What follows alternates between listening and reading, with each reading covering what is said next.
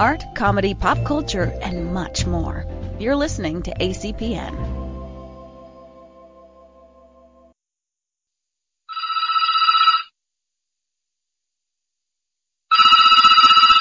Emerald City Video, this is Russ. Do you have that one with that guy who was in that movie that was out last year?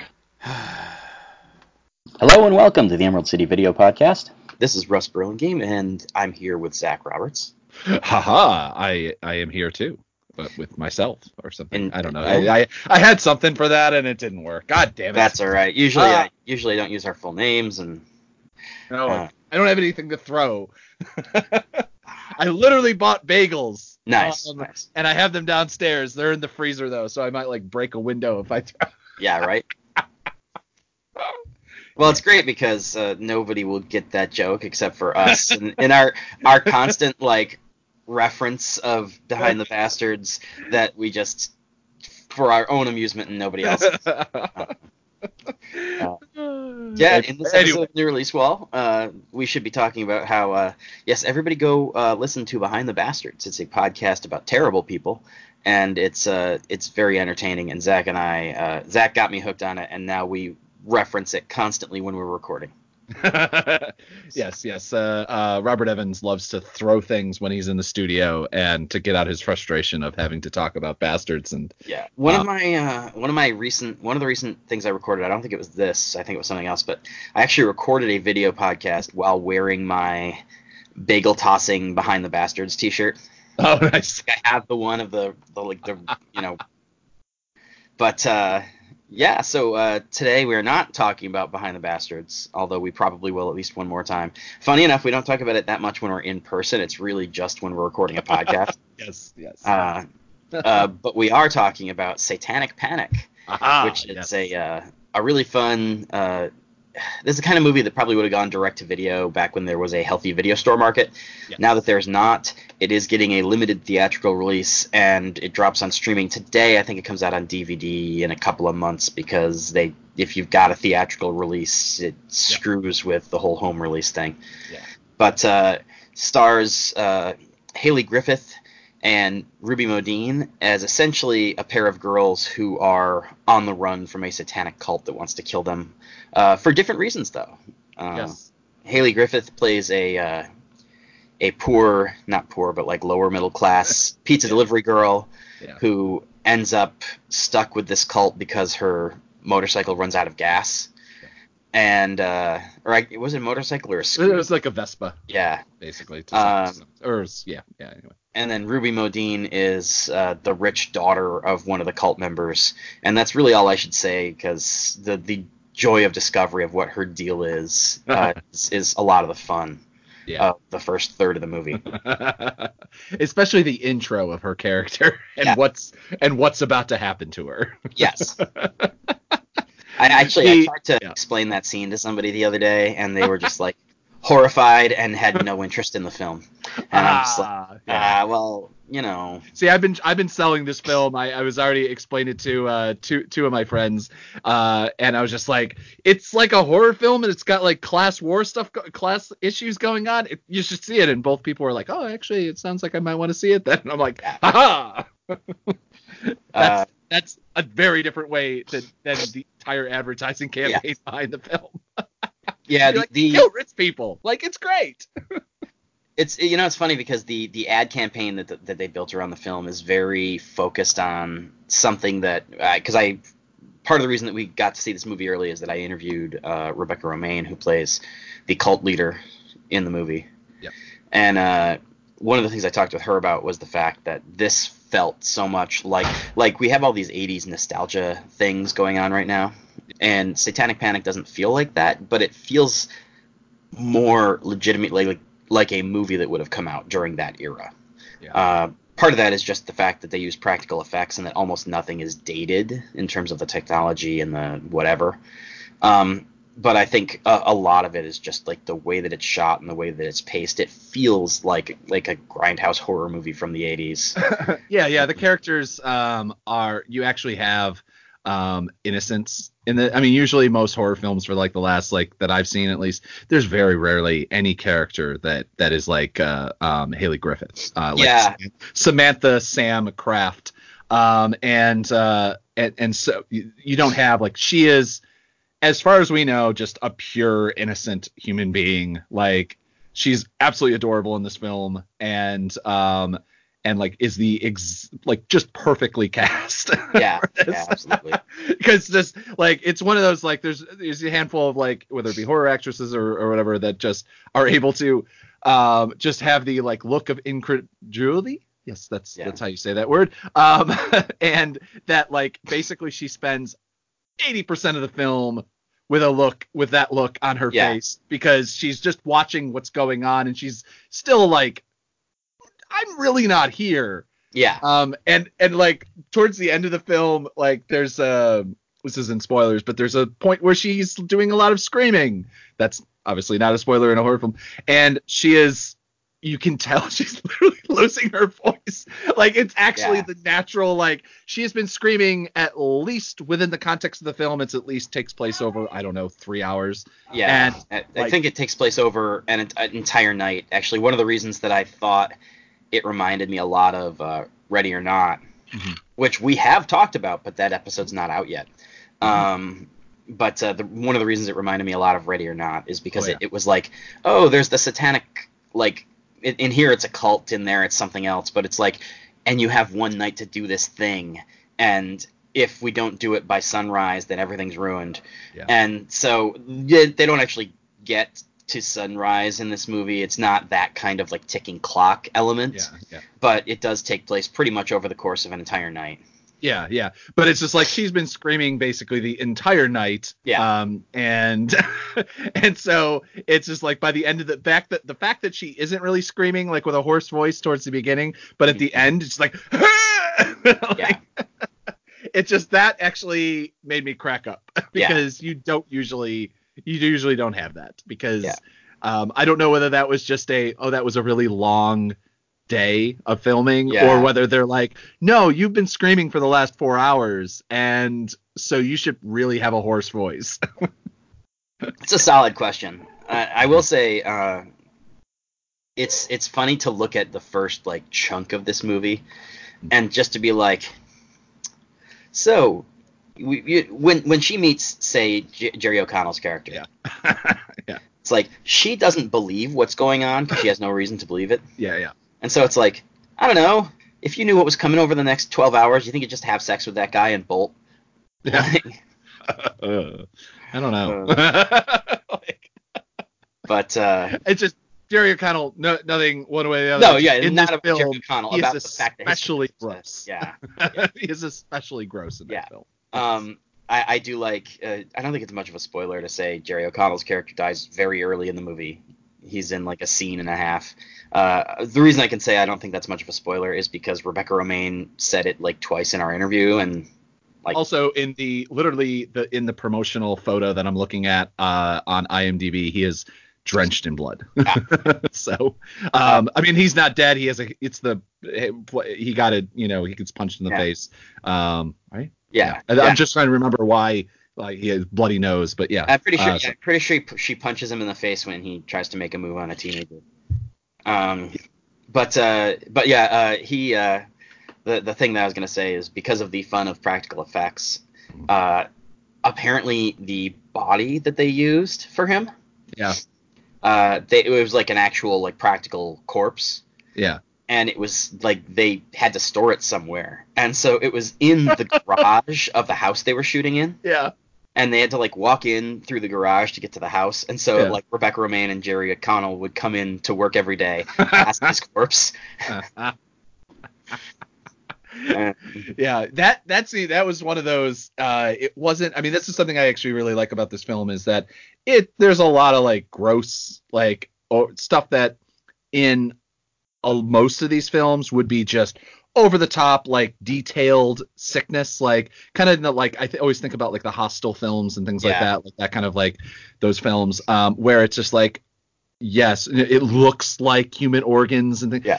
They don't do this in that film. Like, Yeah, I mean, I know there's blood, but again, because tons it's of it, practical yeah. effects, I feel like they're much more limited in terms of like how realistic they can make it when it's practical effects on a shoestring like button. there's no scene that I can think of in this film except one, where I'm like grossed out in the way that I am in like the Saw and Hostile films, or even that other, oh damn it, what was that? It was actually quite good.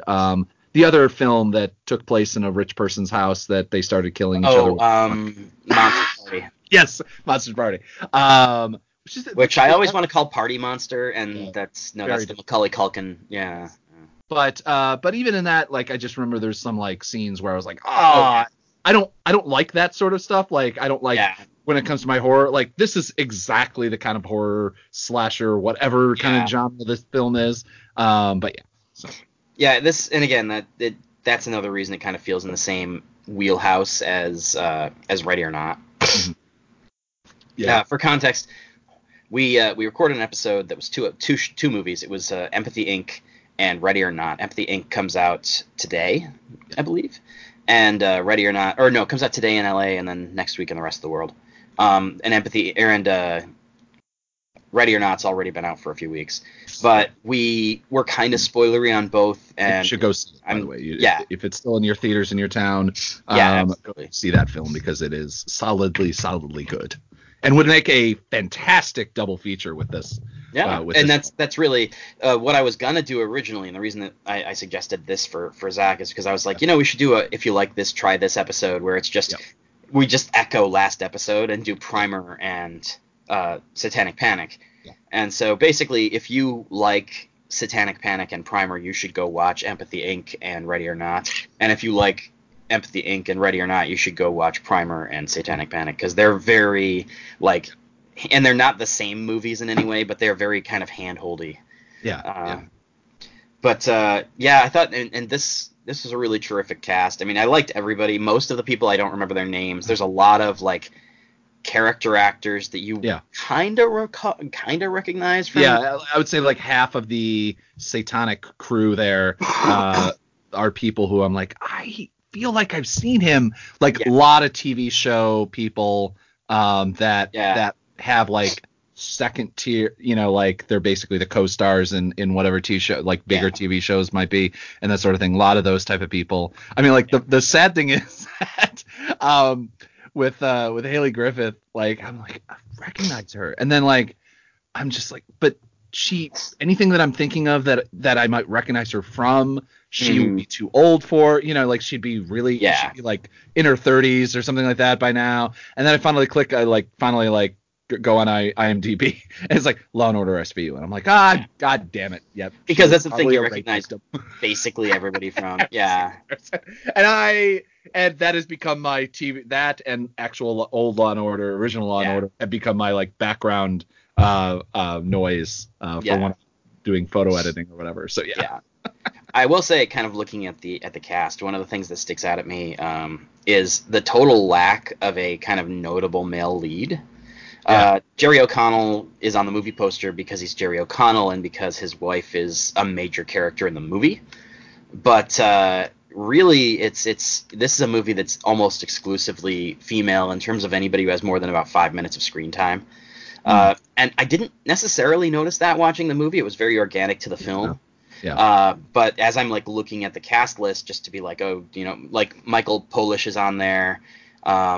AJ Bowen is on there. There's a guy called Jeff Daniel Phillips, which I of course misread as Jeff Daniels. But I feel like they would have led with that. right. But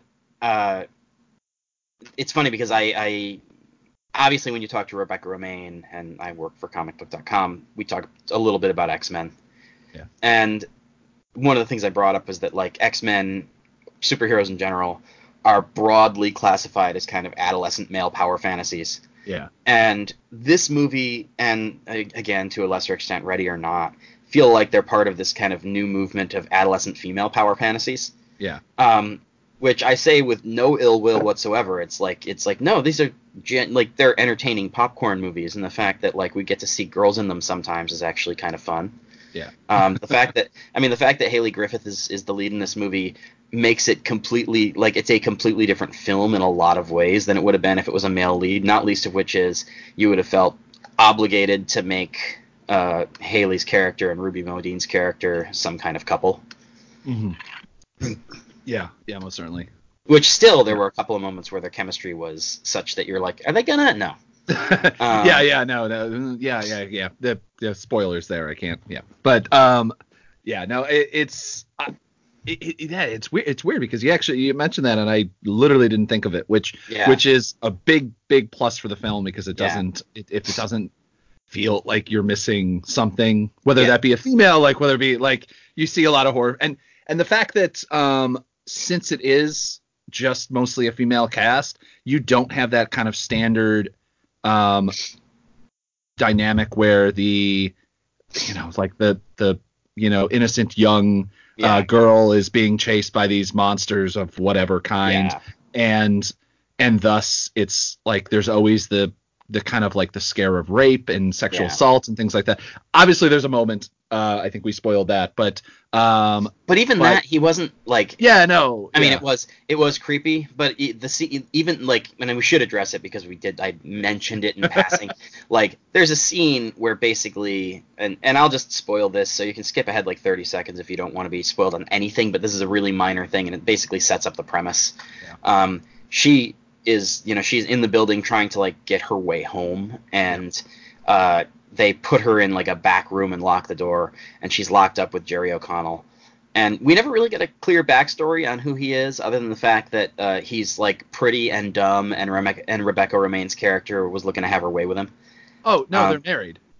Are they married in this? Yeah. Well, I mean, they're not only are they cast, they're both Ross. Okay. Cast list. But yeah, no. I missed that. He is the classic kind of rich person's husband, basically. It's never really I don't think, because I got the impression that he too was a virgin, and that's why he. No. Yeah. I don't. I think that he was just part of something. They needed a part of him.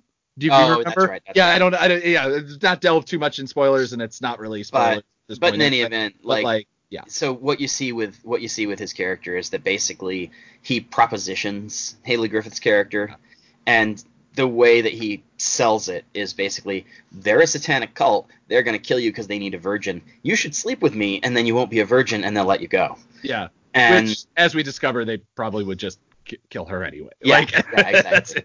It's hard to say because like the other person that they try to kill for essentially the same offense is like an insider who would have had a lot more information than Sam. But like, I still kind of think once you've been locked up in the room, you're dead. Yeah. Also having to, anyway. But I loved her. Like, I honestly like that. The moment where they ask her, since we've delved into this straight, we might as well talk about it because it's honestly one of the most kind of endearing moments in the whole thing that really sells her as like who she is and like kind of character is like, because like early on there's like a couple moments where they're get introduced to her as she plays folk music and like talking about going to Australia, and you're like, she's like a flighty, never idiots or something. I don't know what, like a flighty innocence, like I can't think of her name on Friends. But anyway. Lisa Kudrow's character. Yeah, Lisa Kudrow's character. Yeah. Yeah. It's funny because you say that, and I was thinking Melody from Josie and the Pussycats. It's pretty much the same character. Yeah. And so, but like, there's the moment where like they go, so they kind of like working around like the word, like, is she a virgin? Yeah. And she goes, that's a really personal question. Yeah. And like just the way that she said, like, and like everyone just looks at each other and goes, oh, she's a virgin. Yeah. And which like that was one of my favorite Rebecca Romijn line reads, is because she just like the exasperation, or not even exasperation, but just the way that she said like, she's a virgin, get her. Like, yeah. It was that was actually the moment. That was the moment where I'm like, I'm gonna like this film. Like just the like that, how that whole thing played out, where I'm like, because it's like, it also, like, we've watched like a couple of these films now. And I say these films as in indie films. Like, this is definitely at a different level than 90% of the ones that we normally talk about. Like there's a moment where you're like, I don't know where this is going. Because it's like, it doesn't have to go the standard horror route. It doesn't have to go whatever. It can kind of go in any direction. And, especially after, Get Out and things like that, like, you don't know, honestly, like there's like definitely touches of many touches of, like class issues and like, rich people. I mean, not even class issues, but like jokes at rich people's expenses, and poor people's expenses. It's funny. But that was the moment where I'm like, oh, this is what the film is going to be. Yeah. Oh, thank God. I'm so happy. No, absolutely. Cause like, we originally were going to talk about this like a week or two ago. And then I think I went away for a weekend or something, or I don't know what happened. And I was like, not really looking forward to it. Just by like a brief description and something of it. And I was just like, oh, okay. Yeah. Okay. And then like, by then I'm like, okay, that moment from then on, like the film, I mean, there's very few moments in the film that I didn't love. And honestly, I can't think of anything. It was like filmic choice. It was just a choice in direction of the film that they went in. And I'm like, it's a completely understandable and respectable choice they made. It's just not the choice that I wanted the film to go in. And that's just because like, I like those characters and things like that. Yeah. I can say that generally speaking, there's a weakness to the ending. We won't get into what that weakness is because that's obviously the spoileriest of spoilers. I like, there's like a subversive element to the ending that I really liked. Like there's a weird, silly kind of twist to it that feels completely in line with the character of this movie.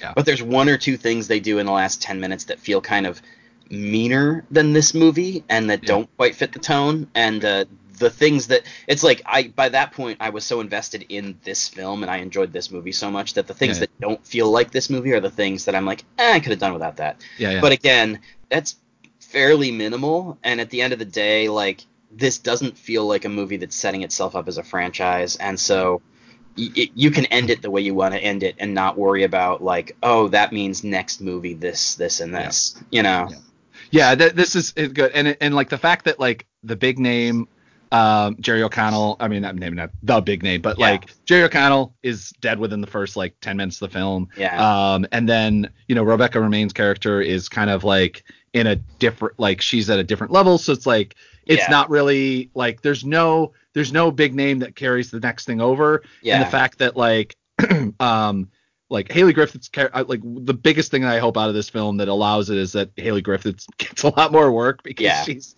like, and a lot more like I would see a ton of films with her in this kind of like world because she sells it so well. Like, I don't know. I can't think of another, I don't know. I'm not a horror person, so I guess I can't. Yeah, it's hard. I'm like, I can't think of anybody because I don't watch these films normally. So it's funny because like, of course, we talk a lot about the big ones that come out. Like, I'm sure today Chapter 2's out.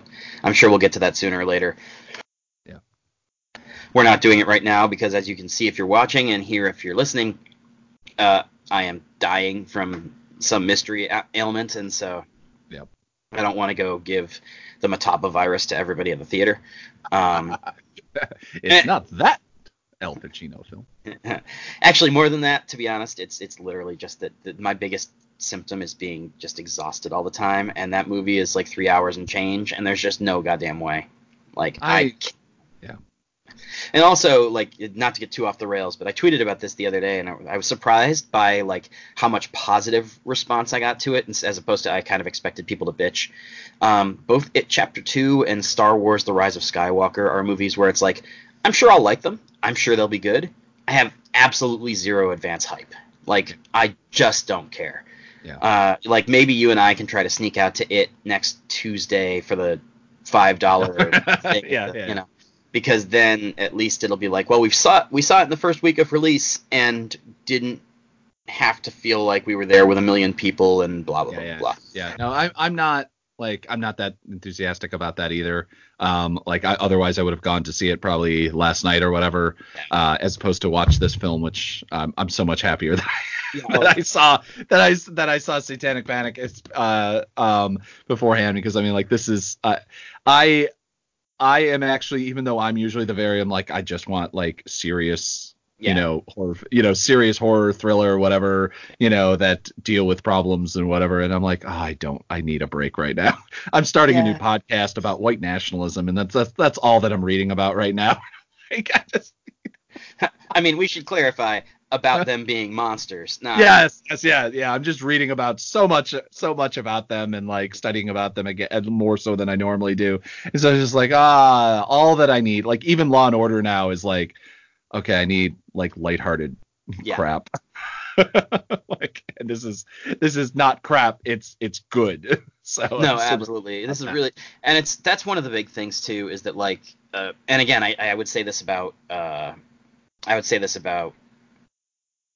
Ready or Not as well, that in a lot of cases when we talk about horror movies, they're like guilty pleasures or so bad it's good or like something like, and like in both of these cases, I think they're legitimately solid films in a lot of ways. Like they're put together really well, they're shot really well, and in this one especially, because like with Ready or Not, you kind of expect that cast to be great because every person in there is somebody who you know as being really good in other things. Yeah, exactly. Yeah. With this one, you don't know most of the people, and the ones that you do know have like 10 minutes of screen time.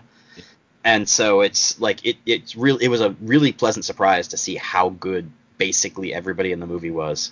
Yeah.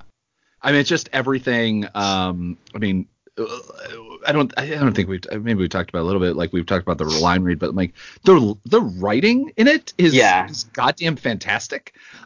Because it is able to walk across that line of, okay, they're going to make jokes about the jokes within the context of the tropes of the like realm of the and it's just like, okay, that could be, sometimes that's funny, like as a one-off thing, but it doesn't make a film, film writing. But like the Ruby Modine's line delivery, like she had a very small part, but like very important part in Happy Death Day. She was great in that. But in this, like, holy shit. Like it is like, I want to see her she needs to be in a Kevin Smith film now, or she needs to be in like the Tarantino, like, because if she can do the line delivery on this, like then she needs like the bigger roles because not a lot of actors and actresses can really sell the like quick dialogue and jokes and things like that as well. And she's just 100%, which, as we both discovered, she's related to Matthew Modine, which is like, what the I'll say completely too, unrelated. She's but I will say too, it felt like there may have been on-set rewrites because so much of this movie, it's like the writing was perfect for the character and the actor playing it.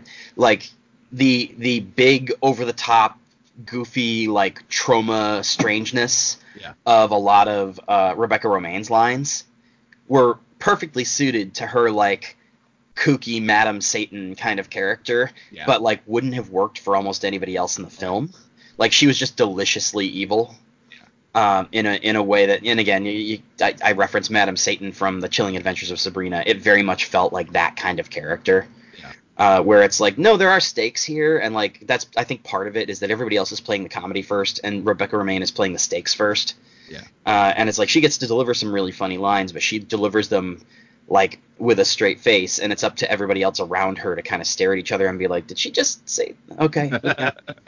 And so like there are moments where it feels like she could be in an entirely different movie. Like you could pluck her character out and put her in something way goofier than this, and she could go there with very few changes. And there's something really kind of fun about that, because it allows the characters who are a little bit more grounded to kind of to have that incredulous response. Because again, I think that one of the great things about Griffith's performance is that she really does nail what she's asked to do, which is to be a real person who's shunted into this totally bizarre situation. And she spends the first like half of the movie not entirely believing that it's really happening. And she's definitely waiting. I mean, you get halfway through this film and she's not 100% convinced that this isn't just some really terrible prank or something that's going on, or like, and so go ahead. Oh, I was just and so that tends to like she plays it at an entirely different level than all the people who essentially are like involved in the cult and for whom like no, we've been waiting for this forever. Yeah. Yeah. No, and it's and like everything the film, it walks a really excellent line of being ridiculous, but like from her perspective, like you could see from her perspective looking around and going, this is a perfectly natural, normal rich person's house. Everything looks normal. The kids are like well dressed, the people or whatever, and all of this craziness is going on. And I also just delivered 5 pizzas to this place, which by the way, no one ever eats the pizzas. That's true. Which is one thing that like I found funny, and also the fact that the real moment where they don't tip anything for her. But the fact like she looks around and you go, oh my god, but there is like enough off about everything that you can also I will say there's somebody in that I can't remember who it was. But one of the cult members, I think it was Arden Mirren's character, the short blonde woman who was like the second in command. Yeah. Either she or Jordan Ladd's character, like during that first scene, is trying to be like, you need to leave. Like you don't know what's going on, but you don't want to be here. Yeah. Like stop asking us for gas money.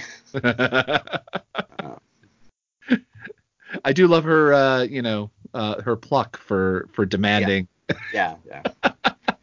It's funny because like that was one of the only things like early in the movie where I'm just like, oh, I don't know if this is gonna be like I didn't know if the character was gonna ring as true as she eventually did, because I'm like, no, because most people who live with being crapped on day to day wouldn't open the door and try to go in to get the tip. Because it's the fact that I mean, this is also, it's her literally her first day doing it, and she's already been hit on by the like friend, I don't know, like that helps her get the job, and so it's I don't know what else to say on that, but it's yeah, I got nothing else. I think I said, like, one of the problems is that like it's not spoilers. Like we've kind of delved into like the writing is shockingly good. That's what I'll say. Like because like not only, and this is I always feel bad saying like, oh well, they don't have, there's no credits behind it or whatever, but like the person there's like story idea, that guy has like a bunch of credits of kind of like indie films like this along the thing, but the writer has, I think, like 2 ahead of themselves, like they're currently being produced. So like the fact that like the dialogue and everything like that is snappy, the like the story itself, like the way that they go about it is able to move so much, even though it really, what is it, only 2 houses, like they go from one house to another house. It's 3 locations film, like there's a brief thing at the pizza place and then 2 other houses, and so it's, like it's up on the writing. The writing is good enough, and the actors are able to are so like you said, there must have been like script changes to like once the actors were cast. To thing, not only because like they're focused in a way that like Kevin Smith or Tarantino, that sort of thing, which clearly they do, they rewrite for the actor or the actress, and so there's that, and then just the sets are like I said before, just kind of like perfect in that way that it feels off. But if you've ever been into, like, it reminds me of my mom's house. I mean, my mom does not have anywhere near those ridiculous houses, but like everything looks. Having been at your mom's house, it's like it looks like a house that's been put up for sale. Everything is always, like I said, they've been staged. Like that's like which is clear. I mean, which is like a lot of these films, you ever see that basically they're either, the houses are on the market and they're able to make, whatever money. A lot of times, I don't know if that's a thing. That's something they do in the porn industry, but that's independent film. It's independent film. Film is film. But within and of course, it's also, I don't know where they shot this. I assume probably L.A. because it's done with actors you've heard of and not much money. So probably it's like, no, we're shooting down the street. Just come over for an hour. But if it is being shot somewhere like LA, it's like there's always those places that literally exist so that you can shoot movies in them, like places that get rented out for this. Yeah. And like these are like ridiculous houses, like the houses that you'd see in, you know, and anytime they go, oh, houses of the rich and famous sort of thing. Yeah, or exactly. like the Tour of the Stars would be like the better thing, like in LA. But you know, one thing that I didn't mention before we close out, like, is the fact that like the camera work in this. I'm trying to remember what film we did. We talked recently. Maybe it was Empathy, where I saw, you know, it's like, oh, they tried to do some edgy things. They didn't have to, but unfortunately, since they didn't do it, it didn't work. It drew so much away from the film. I think it was Empathy. I don't know how much we talked about that. There was at least one other film that was talking about, like, whether it was just like, oh, they tried to do a big shot and it just didn't work. And unfortunately, like, they should, you know, it's like, it was one of those things, just like, you should have saw that it didn't work. Yeah. There's some like fine shots, but like they kept it, everything's very tight. There's not a lot of fancy camera work, which would have absolutely just took away from this film completely, because it's not needed. Like, there's a handful of like overhead shots, just, you know, like nothing that you wouldn't have seen in any other standard horror film, like well made, you know, one of the well made Freddy's or, you know, horror films of the 80s and early 90s. Yeah. Which I thank God. I mean, like that's just something which I totally get. Like I'm a camera person occasionally, and like I really want to do some fancy stuff every once in a while, and I'm like, but I feel like sometimes on these indie films they do that shot, and I'm like, oh, look, it came out cool. I mean, like, but they never got the simple shot, so that in case it doesn't work in the edit, like they have to use the fancy shot, even if it doesn't make sense if you don't follow through on everything. And so that's something that I'm like very happy that they didn't go nuts on and try to do some, you know, it's just, again, like with digital, like you can just do whatever the hell you want now. And like there could have been opportunities and they didn't. And thank God they didn't. Everything, it's just, it looks like, God, I'm trying to think. I'm like, I was going to say, but like, it looks like a I'm like, oh, no, it's not sci-fi. Sci-fi does that all the time. I'm like, it just looks like this could have been a horror slasher film, or it could have been a standard thriller film, like the ones where like, oh God, what was the really one with Gabrielle Union, where they house.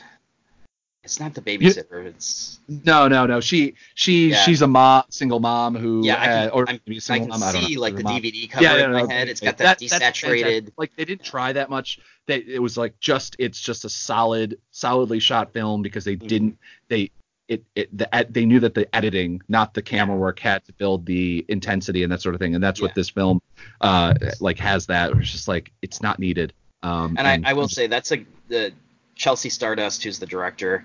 I feel like she needs to get a lot of credit for that, because when I talked to Romaine, one of the things that she said is that, because if you notice, there's like basically two camps. There's like the cult, and then there's the two girls, and they only come together a few times. Yeah. Like there's a lot of movie where there's just no overlap, and so we spend like 85% of the movie with Sam, and that means a lot of the people from the cult, it's like even if they loom large, you only see them for like 10 minutes. Yeah. And Romaine said, like, yeah, it's interesting you noticed that, because like the way we were scheduled, we weren't even shooting on the same nights. Oh, like, really? Most of the time, it's like they weren't on the same set together. They weren't communicating. And so it was basically like doing dailies and then just leaving it in the hands of the director and being like, hope you know what you're doing. Yeah, and it's surprising, because I was looking and it's like, and she did the movie has definitely the feeling of a person who's done like a full length film a bunch of times, because it doesn't have, it's definitely like there's a lot of these films that go from one thing to a moment, and you'll have like a fade out, and like, so it's basically kind of, it feels like it's cut for commercial sort of thing. There's like one or two moments where like, she blacks out, or they, you know, something else happens, and there's like a clear demarcation of time, something like it's happened, but it doesn't feel like that. It doesn't feel like the way that like, clearly they didn't know how to like transition. It all was natural. Like, and the fact that this is her first feature, she's done a bunch of shorts, which I really want to watch her shorts now, because this is full length. I will say too, it's not like she isn't familiar, because I mean, when you look at her resume, she's been this her kind of crews are movie, like ridiculous. I mean, she's worked with Bloom, Blumhouse. Blumhouse. With Blumhouse, and like she's been with Blumhouse for 10 years basically, and she's been doing like this kind of like this level of budget, a little bit higher horror movies since literally Paranormal 3. Yeah.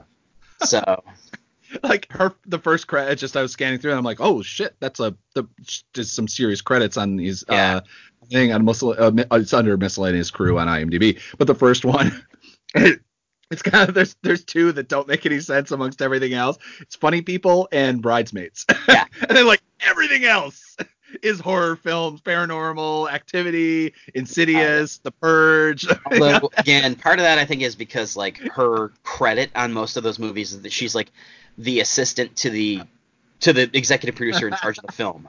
It's just like you look at it and go, literally, and then Jem and the Holograms. Yeah. It's great. Which is funny because when you look at her headshot, and again, I haven't spoken with Chelsea Stardust, I can't speak to anything about her, but when you look at her headshot, I'm like, no, she actually looks like a 40-year-old Jem. Like, she probably could have done a much better Jem and the Holograms movie than what we got. Yeah.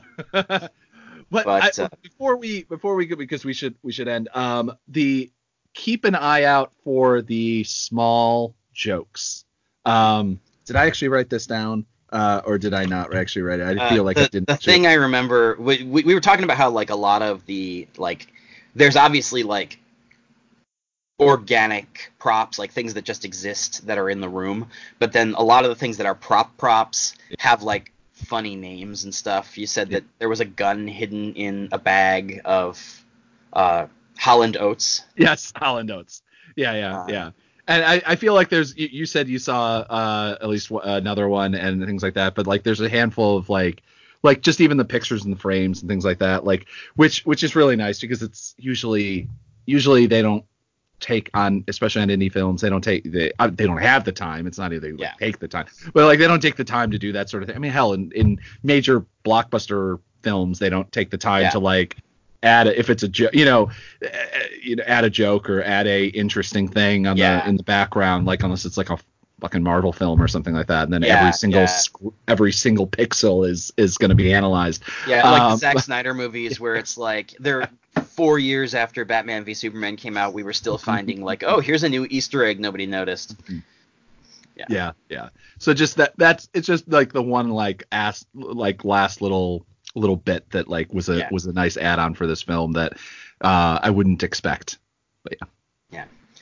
All right, so I mean, for me, and again, like with the understanding that we like rate these movies as their own entities, and I'm not like comparing it to fucking Shawshank or something, but like for me, this is a 5-star movie. Like, I enjoyed the hell out of this movie, and I didn't going in know what to expect. Like, I looked at the cast and I looked at kind of what they were doing, and I'm like, oh, that looks like it'll be fun.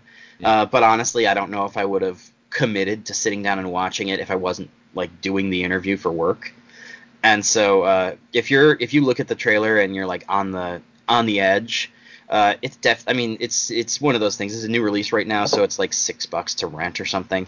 If you want to wait. But I'm like, no, if you sit down, and especially if you're like watching it with a friend and really enjoying it, like it's definitely worth like the $7. Like I watched it for free on a screener site, and then literally set the alarm on the Google Play to remind me to buy it as soon as it came out. Yeah. So nice. Oh wait, I'm just seeing. Yep. Oh, and it's you can buy it too. You can buy it on digital too. Not just. I'm just saying, just not rent it as well. It was like, that's one I probably will end up buying too. Yeah. Because like I've already told a handful of people, I'm like, you got to see this film. It's so much fun. Like I sold this to my friend Carrie, who does not like horror films. Is not a horror film person. I'm like, I think you'd actually enjoy this one. Yeah. This is one of those rare ones where I'm like, if my wife wouldn't like immediately dismiss it out of hand, I'm like, no, I think if you actually sat down and watched it, there's like 2 scenes I'd have to tell you like, don't look. But other than that, like, I'm like, no, I think that, like legitimately it'd be a lot of fun. Like it's got that Shaun of the Dead kind of level to it. Yeah. Get through 20 minutes of the film, and you'll absolutely love it. Like, not saying that the first 20 minutes aren't good. It's just that, and it doesn't even take that long to build or anything like that. But like, if you're skeptical of like kind of horror film slasher sort of stuff, 20 minutes in the film, you'll realize it's a different film, which is, I guess, actually the biggest spoiler of it all. But on the other hand, like you said, I would have looked at this film based on the poster and been like, I might, and probably never. So, which I now desperately, like, I'm actually going to be searching for the poster because the poster is really awesome. So anyway. And again, that poster reminds me of like the VHS case you would see on like a Vestron video direct to VHS. Yeah. Like, and again, like I keep saying the direct to VHS thing, which feels like a pejorative. It's really not. I mean, it's just that's where low budget horror movies existed for 20 years.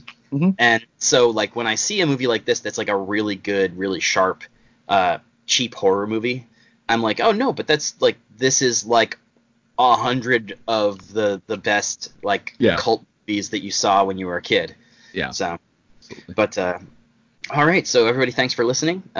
Be back by noon on the 5th day for more Emerald City Video, which is probably more like the 2nd day because I gotta get that other one out. And always remember to rewind your Vestron video cassettes. ACPN